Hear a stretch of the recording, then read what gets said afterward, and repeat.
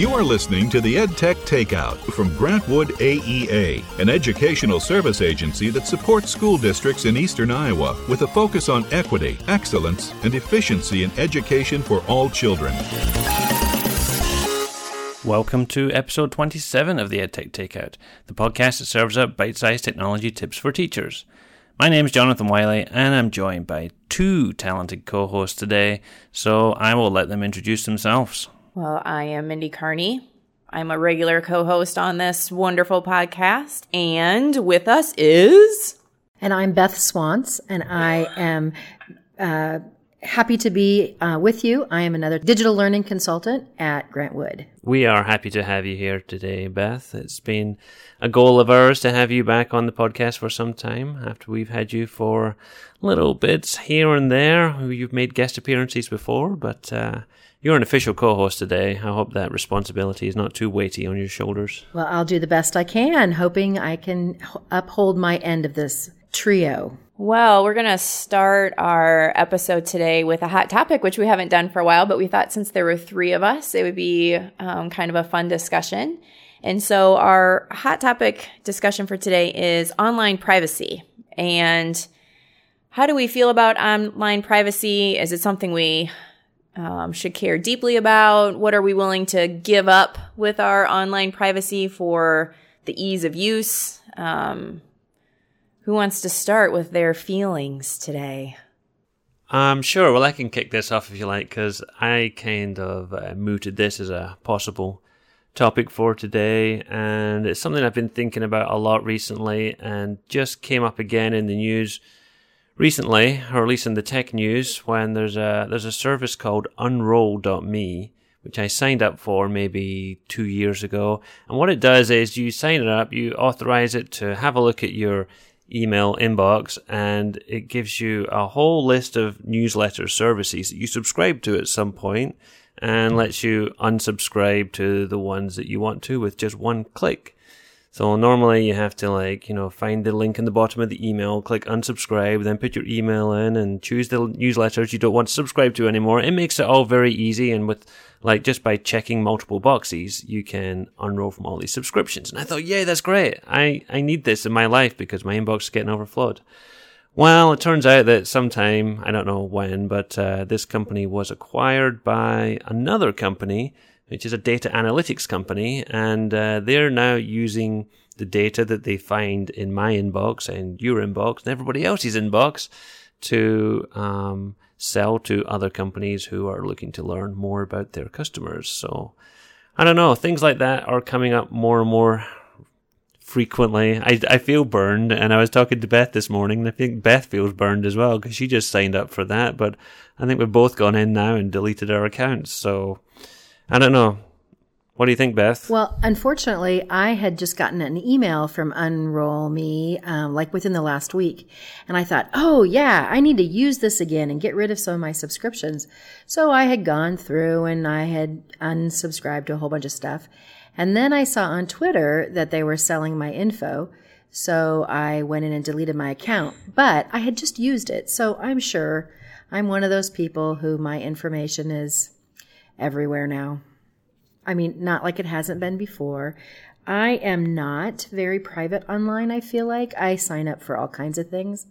But I also unsubscribe quite frequently to things that are in my inbox. And I don't know. I've been very fortunate. I haven't had any problems, which I think is really interesting because my in-laws who don't do anything online, they've had their credit card numbers taken at least twice. That I don't know. I feel like almost the more you use, sometimes you're better off than those who use it infrequently. Well, and some of it is not necessarily that they're getting hacked, but that the companies that have that information, their credit card information, whatever, are getting hacked. So it's not just about our personal online privacy, but it's about hackers and viruses and other things within, our global community that, a lot of times we don't have control over that. That's all about, those companies and how secure they are as well. That's really true. Yeah. Yeah, and I think we're living in the post-Snowden age now. So I watched the Snowden movie recently because these kinds of things do interest me. And I think there has to come a time now where as individuals, as educators, as teachers, as citizens of the world now, that you have to draw the line in the sand somewhere. And that for certain things, that things are going on in the background and people are collecting data about you and selling that to other people. And for certain services, you're going to have to say, yeah, okay, that's fine. So for things like Twitter, I say, all right, I know you are doing this. Go for it. Because for me, the trade-off is, the value proposition I get from Twitter. And I'm going to say the same is for Amazon. I know I do a lot of shopping at Amazon. I have Amazon Prime, so I watch a lot of TV with Amazon. Amazon must have a fairly healthy trove of information on me. So I let these guys go and I say, all right, I'm willing to accept that, but I draw the line with other things. At least in my personal life, I try not to use Google services as much as I can. I use Google Apps for Education at work and no problem with that, but I don't use Google Search. I don't use Google Docs or things like that in my personal life. Just that's one of the places I draw the line. So are there places you guys draw the line, or are you very open to, I'll take it, the trade-off is fine? I personally, my decision is I'll take it, the trade-off is fine. And so my concern for myself is, I'm making those choices and I feel like I have thought about it and I'm okay with that. My concern is the fact that we're now setting our students up and we kind of are making their decisions for them in some of these ways. And that does kind of make me pause sometimes. Like we're really creating a path that says they haven't owned their data because Google already has it. Yeah, we shouldn't be putting our values necessarily upon students when they're still growing up and learning and having to think about that decision themselves. It feels like, we need to think about the role model that we're setting for those kids. If we're just blatantly signing up for everything, saying, yeah, I'll be fine, and they see us doing that, then they'll probably do the same thing. The interesting part to me is I trust Google, and my conversation with people is, oh yeah, I use Google for everything, but they can't trust them with their pictures. Like they don't trust that they're actually up there in the cloud in the Google Photos. Like they'll give away their everything else that they'll do online, but handing over their family photos to that service is like, this is where I just really I'm not sure about, which I think is a really interesting commentary. Like, what is it about your photo?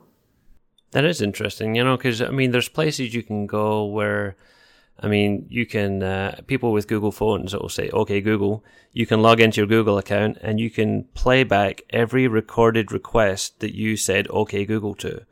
Google records your voice and it keeps all those requests and it sees all those things. When you use Google Maps, you can look online and you can see Google will track and show you everywhere you have driven in your car with Google Maps. But Google Photos, too much, eh? So, yeah, that's interesting.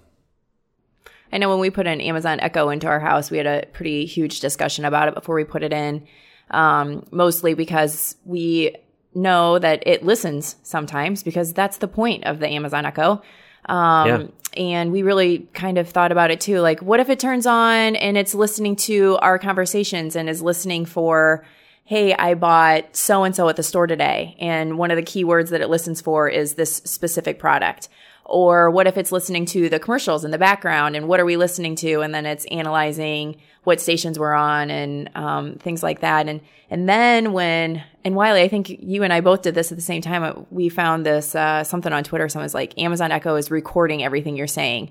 And so we could go back and play, like you had said with OK Google, you could play all of the requests that you ever made. And actually one of those that had something to do then with a murder case, right? Wasn't there a murder case that was solved or something because the Amazon Echo is recording what you're saying? And I don't know, that to me is really an invasion of privacy. And I mean, we chose to put the Echo in our house. And I mean, we usually just use it. The kids use it more than we do probably, except that we request music and things like that. But I don't know, to have the idea of someone actually listening in on your conversations and collecting that data, I don't know, that is still a hard sell for me. Like, I still look at Alexa and I think, I'm on to you, Alexa. I know what you're doing.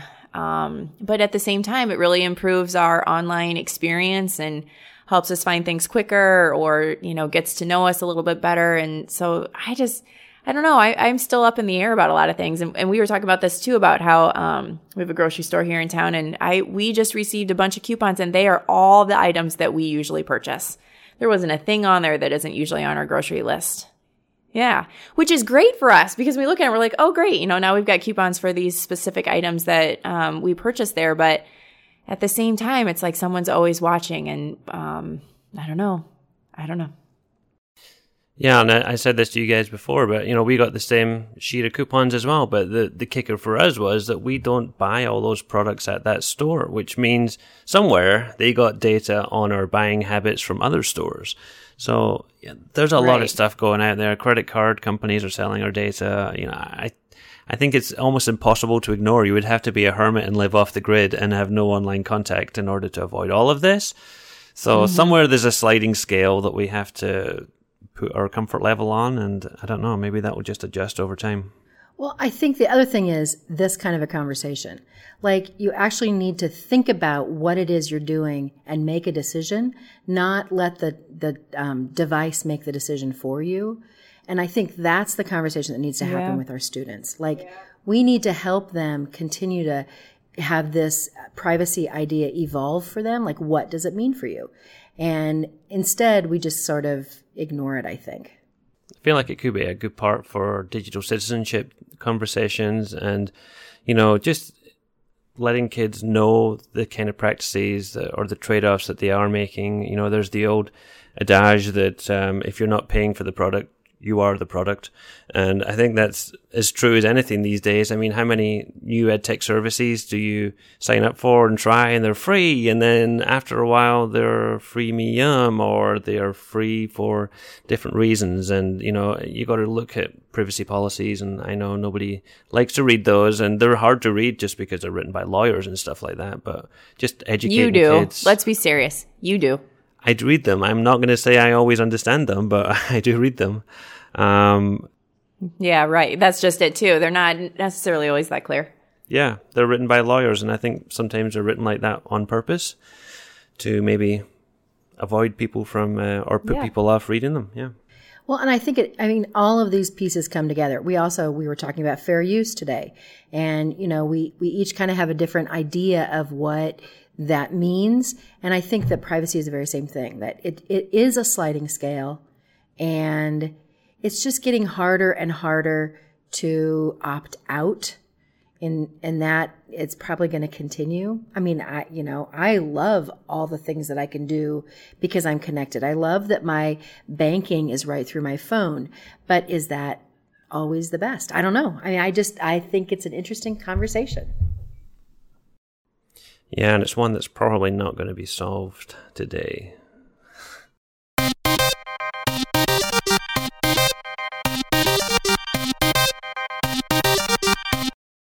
Okay, so up next is our main course, served to you piping hot.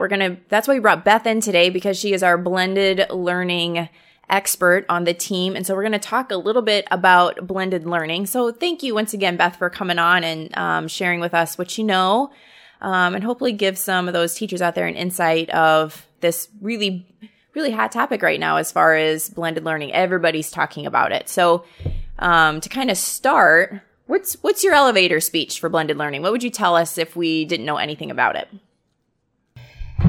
So in my perspective, blended learning is a blend of instruction. It has some technology, you use data, and all those three things you mix them together, you blend those together. And really the goal of it is a student-centered learning experience that leads to personalization for student content. So it is not just technology, which I think is a misnomer. It is not an online course that we're doing. Instead, there needs to be face-to-face teaching that is integrated with online learning component. And that online learning is a way to group students so that the teacher can more tailor make the instruction to their own needs. And just to clarify, I guess, when we're talking about that online learning part, where sometimes the connotation in our head is that is done outside of the classroom, but blended learning could be outside of the classroom. It could be inside the classroom. It could be, a combination of the two. Right. Absolutely. It just, the biggest difference is, I see it as the online learning component is not necessarily that you're going to start with level 1 in whatever this textbook online company is, and the student's just going to work through it. It has a lot more to do with, finding some adaptable online options that actually tailor, the student can work at their skill needs instead of just arbitrarily doing it all. Which I think is interesting because we've been talking about differentiation for so long in education. I mean, that has been a discussion that's been ongoing. And what I think I understand about blended learning is that it just is kind of making that easier for teachers and allowing them to drill down even more specifically to what students need. Would you agree with that? Absolutely. The idea that when I was just at a conference last week, and one of the things that the speaker said is that every student walks into your classroom with their own individualized learning plan because each student learns differently. And we as teachers have been taught to teach to the middle of all of those plans, which means that we are losing a lot of our students because we're not building on what they need or we're not allowing them to move ahead. And so this is really a way to build on what each individual student needs. So it doesn't necessarily mean that you have 25 plans for 25 students because students still, they need the skills that they need often you can group. Like that these kids all need this specific skill. So you would do some direct instruction with that skill needs. So if teachers were, thinking about blended learning, I mean, it's something that's hard to avoid in terms of online conversations and seeing things on social media. Is there a good place for people to start? Is there like a rubric for are you ready to start? What's the beginning phases of people who are looking at getting started with blended learning? Blended learning is a philosophy, and there's a lot of different processes that go into that philosophy. But if your focus is student-centered learning, which means that student choice and student voice are part of the way that you do your classroom. And that really means giving them choice. It does not mean that the teacher makes all the decisions for the direction that students go. So there's all different levels. Like you can begin by with choice boards, where you would start with, here are the things that we're going to do this week. These 3 you have to do. And then I have these variety of other options. And you can do that in any classroom. It doesn't have to be a quote unquote blended classroom. But those choice boards are a way to really start handing some of that control over to students. Because the truth is, we have taught our students very, very well how to do school. And so handing some of these decision making back to them is not always comfortable for students either.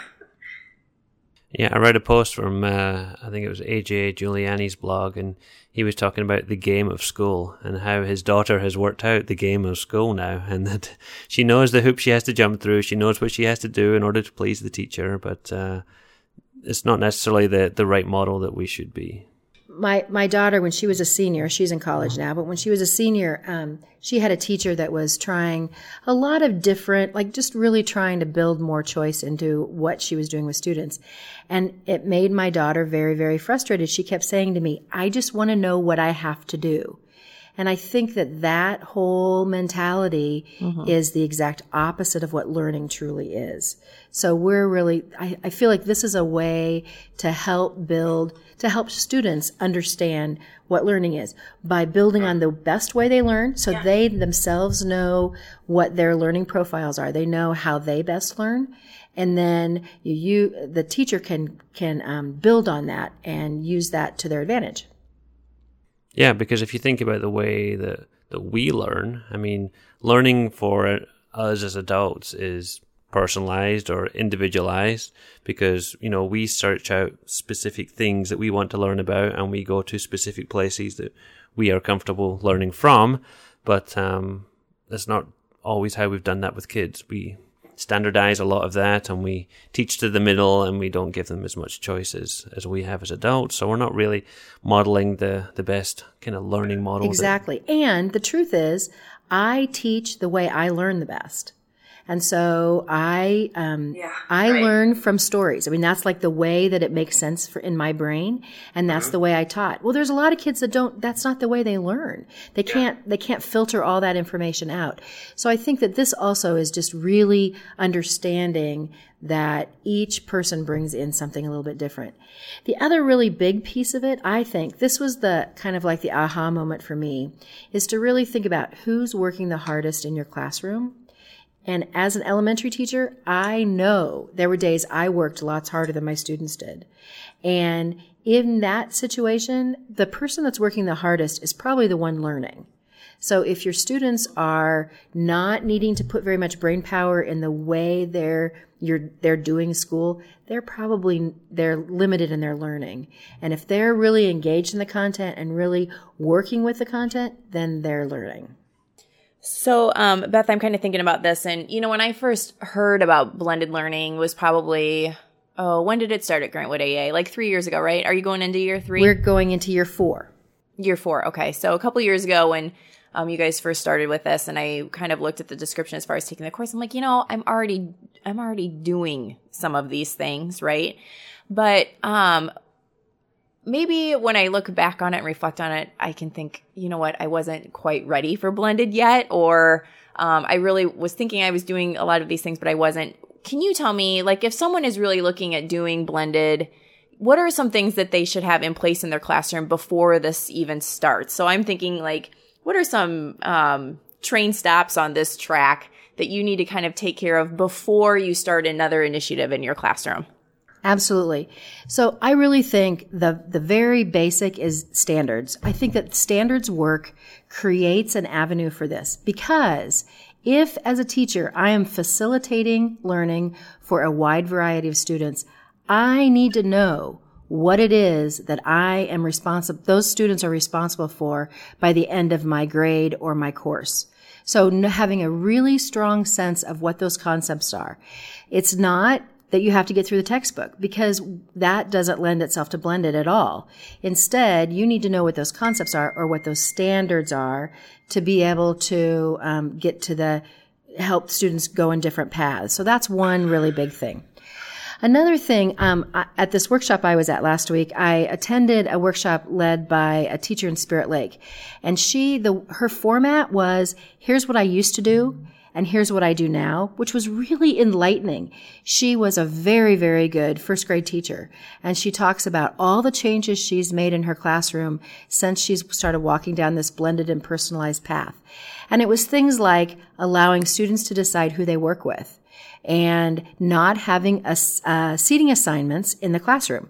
Because if students really honestly own the learning, they know they can't sit beside Johnny, their best friend, because they're going to mess around. So letting them make some of those learning decisions instead of the teacher always taking that responsibility on themselves. I mean, that was a huge aha for me.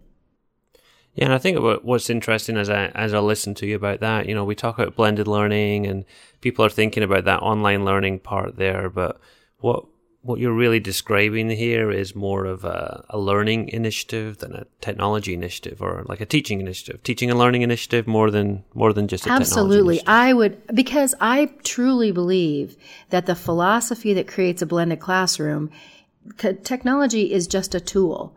And so you can do it without technology. It's not as easy, but you could do it, because these kind of ideas and philosophies have much more to do with the way you interact with your students.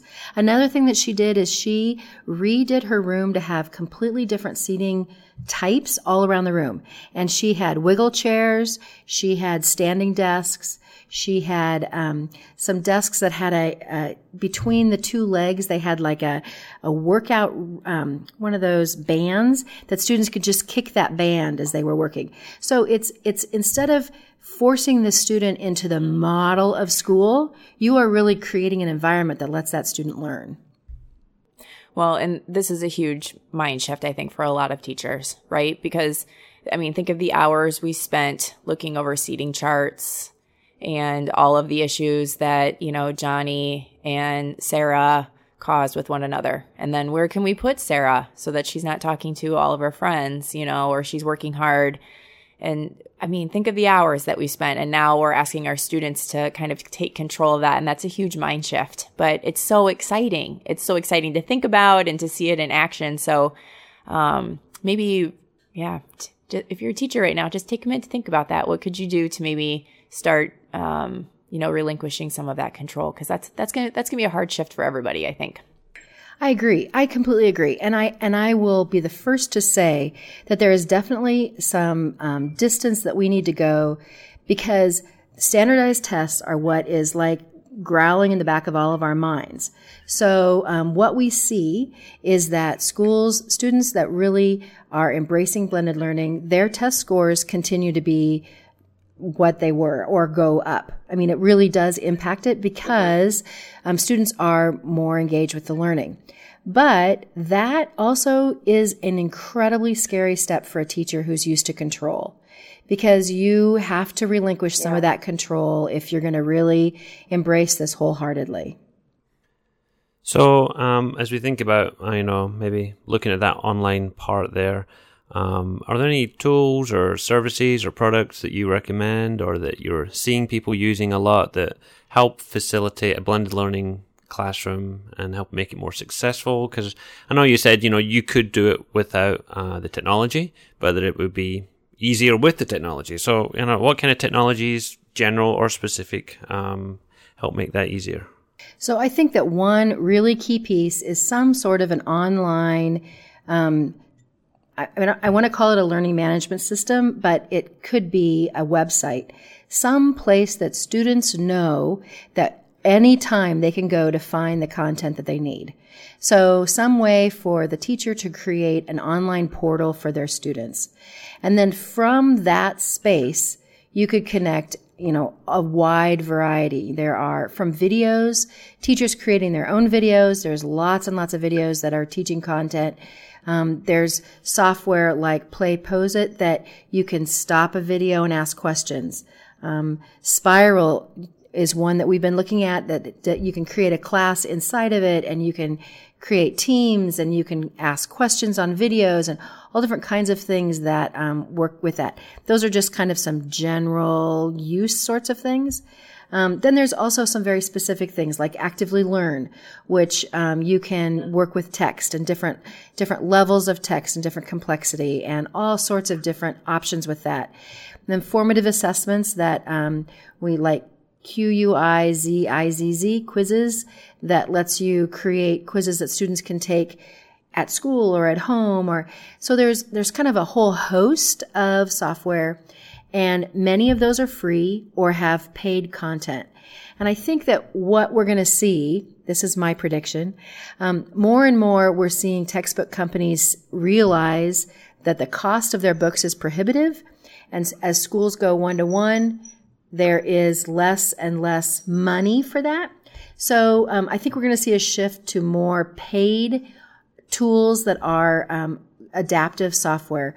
Tools like Front Row that has ways that they can adapt what the students are doing, that the teacher can get feedback from, here's how Johnny did on these questions, and you can see where his skill needs are, and you can use that in the classroom to really boost those skills. All right, Beth, so you've talked a lot about some different tools and services and products and some flexible learning spaces. We're talking about those things. Can you tell us a little bit about some actual classrooms that you've kind of walked into? If, I was to walk into a blended classroom that was doing it really well, what are some of the things would see, or what are some things that you've seen that you really think are worth sharing? Absolutely. So one of the things that we talk about a lot with blended learning is called station rotation. And that is the idea that the teacher would break the lesson concept and the way the time is managed in the classroom into stations. Now, as an elementary teacher, stations are not that unusual. But as a secondary teacher, they are unusual. So we have some tools that we have used. We have a coach from Williamsburg that has developed a planning document that has 4 stations and then some descriptors of ideas for things you can do. Like one of the stations is almost always direct instruction. So that's where the teacher would work with a small group of students that all need the same skill and kind of address that conversation with them. And feedback that we have is teachers have discussions in those small groups, and they are having more student contact and more student participation than they ever had in the traditional way. Because when you're sitting there with only 4 students and you ask a question, that means one of those 4 students has to answer it. Where when you have a class of 25, the person that always answers is the one that's going to do that. Another station idea would be some work of some sort on an online tool. And we talked a little bit about those online tools before. A third station would be a collaborative work. And this truly is a collaborative work. This is not traditional group work where one person seems to do all the work and everybody else kind of watches. This is like figuring out how the students can work with this content that you're teaching in a collaborative activity. So it could be, sentence sorts. It could be all kinds of different collaboration ideas. The fourth rotation is then something with the 4 C's, with critical thinking, creativity, communication, and maybe a collaboration. So some way that the students are working with the content, but in those 4 areas. And then the students would rotate through those. Mm-hmm. So in the beginning, there would be a timer, and everybody would rotate at the same time. And this rotation could last over a couple days, or it could be in one class period. As teachers work through and are in the blended philosophy longer, then it moves to students move as they need to move. So if you have a student that really needs to hear the direct instruction a couple times, they can do that. They can just stay at that station mm-hmm. longer. Mm. So that's like one way that I have seen it work. I was in a classroom where this was put to use, and it was a math class for elementary students. And she had moved all of her content to Canvas, was the learning management system. And the students were just really trained. They knew exactly where to go. Mm-hmm. They knew exactly what to do. She would put her groups up in the morning and call students to her, and it really just worked. Her rotation of students was based on what they did the day before. So she always started with the group that needed more work on that concept from the day before. So she was constantly building on those skills for each time. One of another classroom that I visited was using something called playlists. And playlists are where you have a list of activities that a student is supposed to complete in a given time frame. And they really can choose whichever one of those playlists they want to do in what order. They get that whole choice is theirs. And the classroom that I was in was an at-risk middle school classroom. And they had a weekly playlist that included all of their subjects.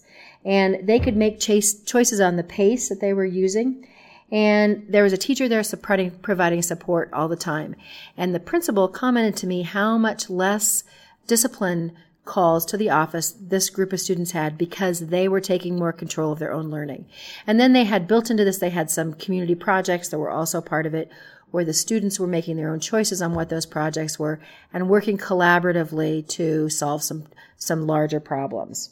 Well, and what you're describing to me, though, what my advice would be to teachers is it doesn't happen overnight, right? I mean, this takes some serious time and preparation, and you're going to have times where you're like, oh my gosh, my students are not on task. Or wouldn't you agree, Beth, that people really experience some ups and downs when they first get started? Absolutely. And that's why. So our model here at Grant Wood has been, we're beginning our 4th year of this initiative, and we have had teams of teachers from different school districts. And the team would include a group of teachers and a coach and an administrator. Because one of the things that we recognized very early on was we had a couple teachers that were like alone in their district doing this. And the administrator was very supportive. You go and you do whatever you need to do, but there's going to be no change in schedules, no change in money. And what we found is when the administrators were also part of this process, the conversation changed because the decision-making people at the table were different. The TLC coaches that we've had have been incredibly supportive and helpful to scale this to different districts. Because even if you're not a teacher in the blended learning initiative, but I'm your coach, I might talk to you about blended learning and help you get started even if you're not officially one of the people. So the coaching has been a huge part of this process as well. And really that whole having time to talk with each other, knowing that, yeah, there are days it's not working and there are days it's really working well. I had one teacher who told me that she was gone. She had the flu in January and her sub was there and it was so much easier than sub plans had ever been before because her students were working on playlists and they knew exactly what to do and they could keep working so she didn't lose days. And it was just a lot easier to have somebody else helping that process. Okay, so, I mean, you talked about the Blended Learning Initiative a little bit that we're doing here at Grantwood AEA.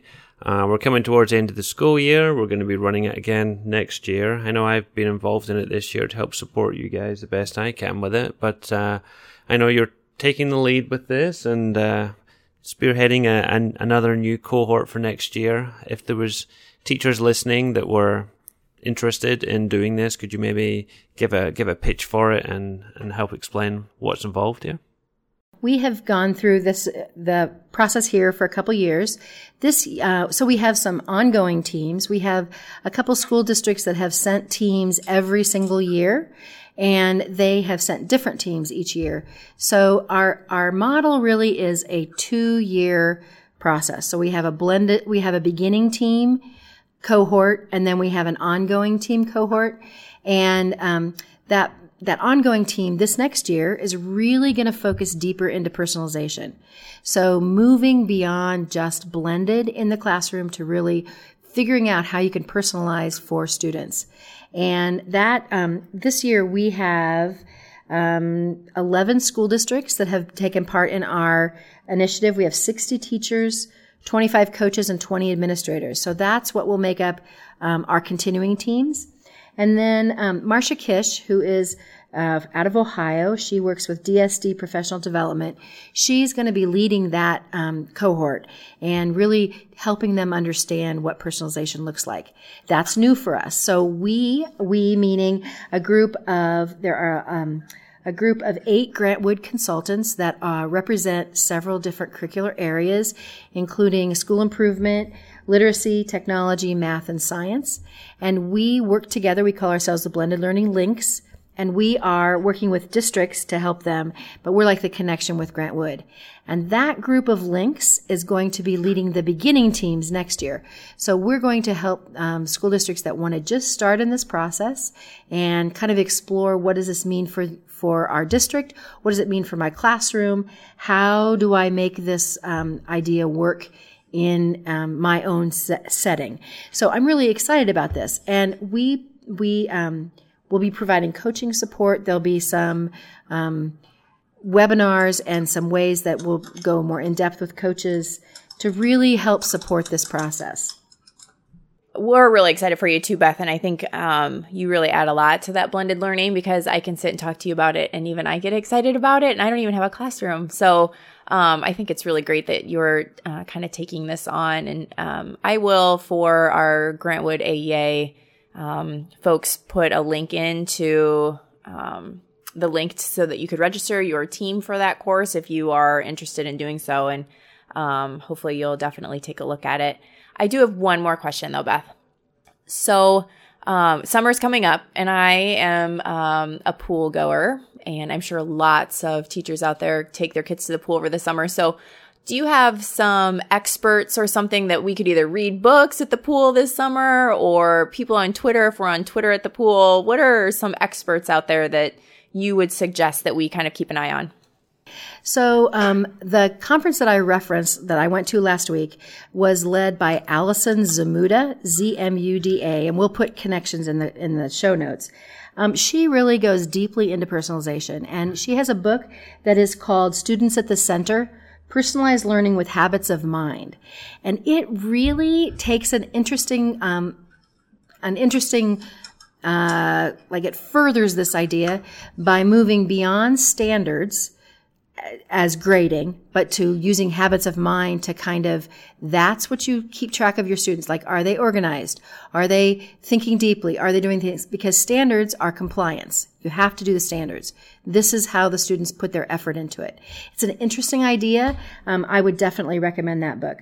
For those just getting started in the blended learning and sort of wanting a how-to, I have 2 ideas for you.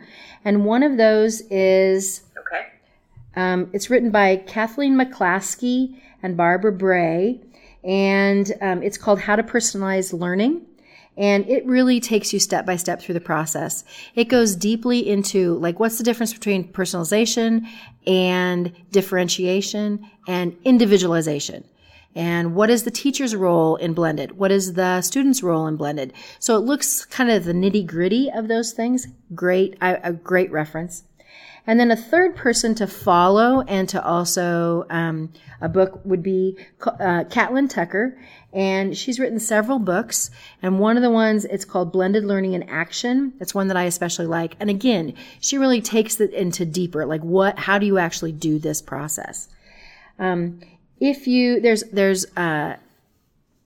more and more and more you see blended learning on Twitter.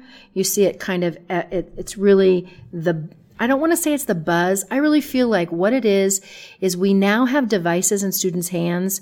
We need to change the way we do school because students have these devices. And I think that blended and personalized learning. Sing it, sister. Provides it. Exactly. I mean, this really provides the way for that to happen. So I think now is the time. That's really why we're seeing this. I had a conversation with a teacher who said, but my students are doing good in school now. Why do I need to change? Well, I think from teachers that I've talked to that have gone through this process, it changes them, the teacher. And it changes the teacher because they get excited about their topic again, because you're actually listening to what students are doing and interacting with your content. You're not just providing content.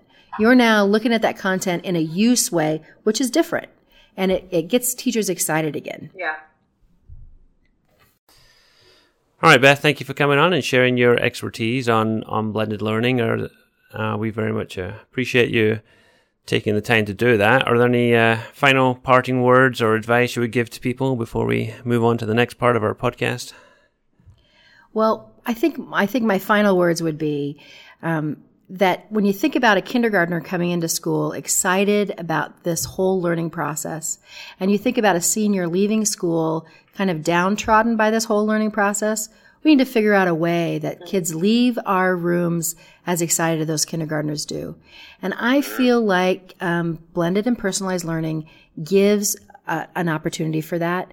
I think that when we trust the students to actually learn, everything changes.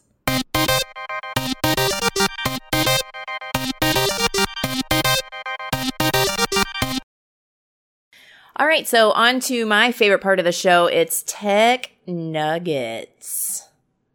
Eeny, meeny, miny, mo. Who's going first?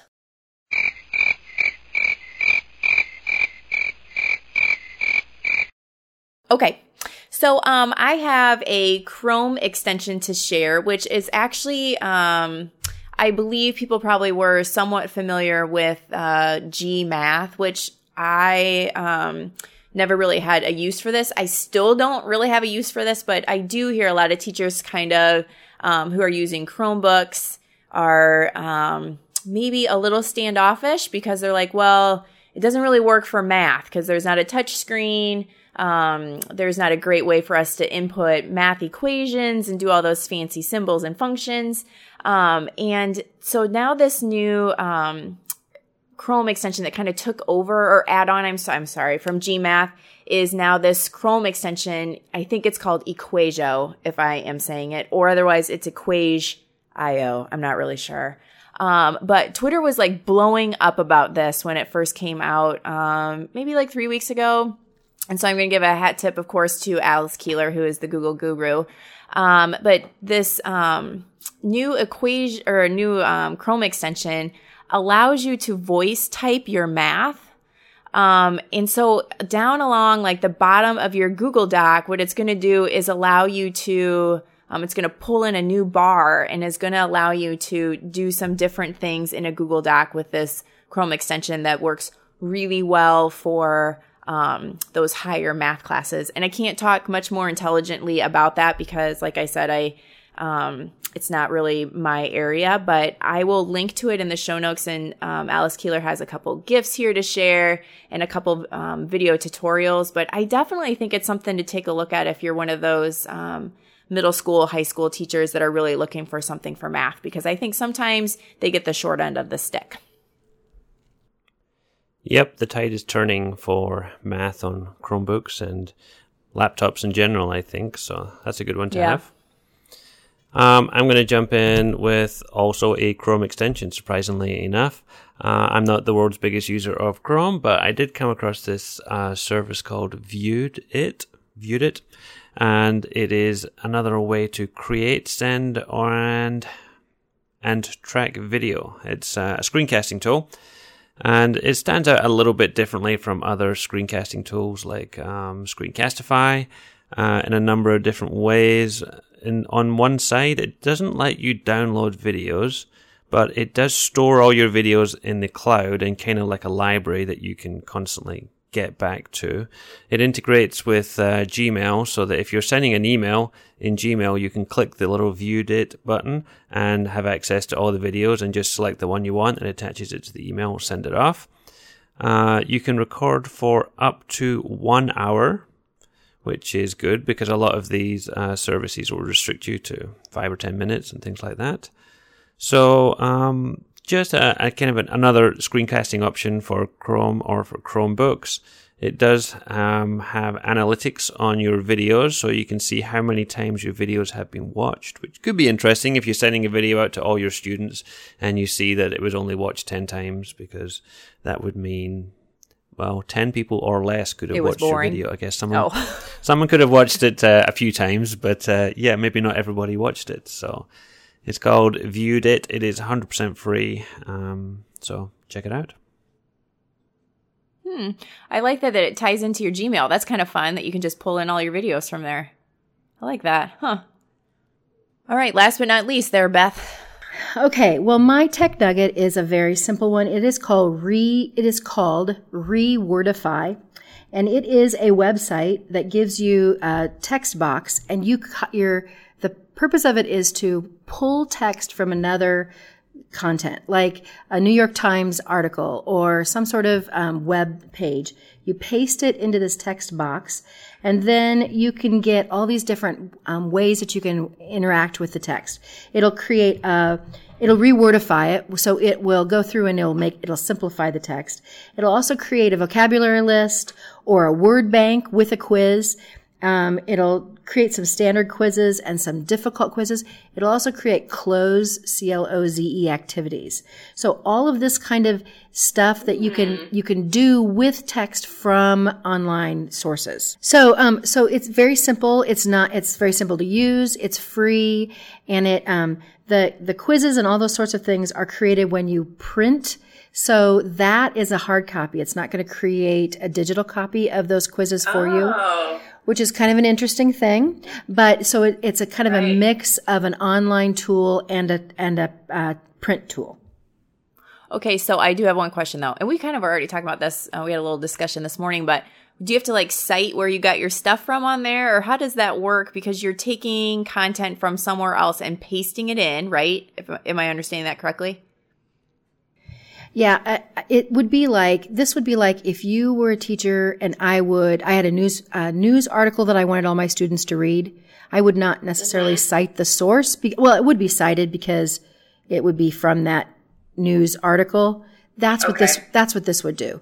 So I see. All right. So you're creating something. You're creating activities from that source. So I don't know that. I mean, I think that you would cite it just because that's what they're learning. The alternative way to do it, I believe, is you can take a website and just paste the URL into Rewordify, and it will give you a Rewordified web page on the original source included on it, so you can have that there too. So that's just a different way of looking at it too. I didn't know that. That's even, our webpage. Yeah, so you don't have to copy and paste a whole bunch of text. You can take the link to like the American Declaration of Independence, paste it in there, and it will bring it up on the screen for you with Rewordify tools to modify. So my tech nugget just gave back to me even more. I'm excited. The gift that keeps on giving. It is the gift that keeps on giving. I love that. That's the sauce on your nuggets. All right, so I think that's all we have time for today. Again, I'm going to say a big thank you to Beth for coming on. Thank you, Beth. Absolutely. Thanks for having me. Until next time. This has been the EdTech Takeout. We hope it hit the spot. For more information on today's episode, please visit dlgwaea.org/podcast.